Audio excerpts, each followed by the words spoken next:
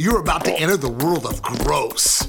Know your body? Not even close. For the next 2 minutes, I'll give you a clue of all the gross things that can happen to you. Let's talk about laryngitis and a story called Laryngitis, My Sister.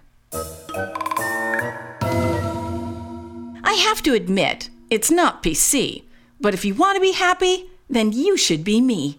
My sister is loud and very demanding. Still usually nice, but then I'm so understanding. But a week ago, she became timid and meek. I'm not talking quiet. She could not even speak. Imagine a girl who visits the doc for a throat that is sore and then told not to talk. Not talking at all? And listen, what's next? No more phone calls to friends, so she has to text.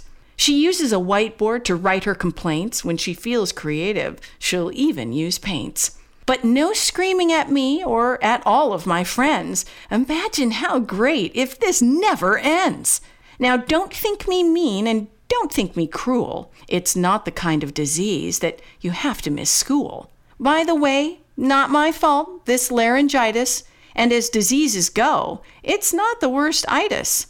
Arthritis, bronchitis, gastritis, hepatitis, and worse yet, have you heard of cryptococcal meningitis? Don't worry, it's harder to catch than a pass from unitis.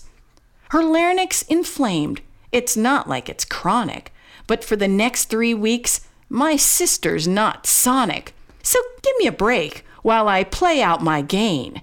It's not my fault that she's in all this pain. I sit there with her through all revelations, like her daily eucalyptus, steam inhalations. I'll be happy for a while with a sister that's quiet. I recommend at least once that all brothers try it.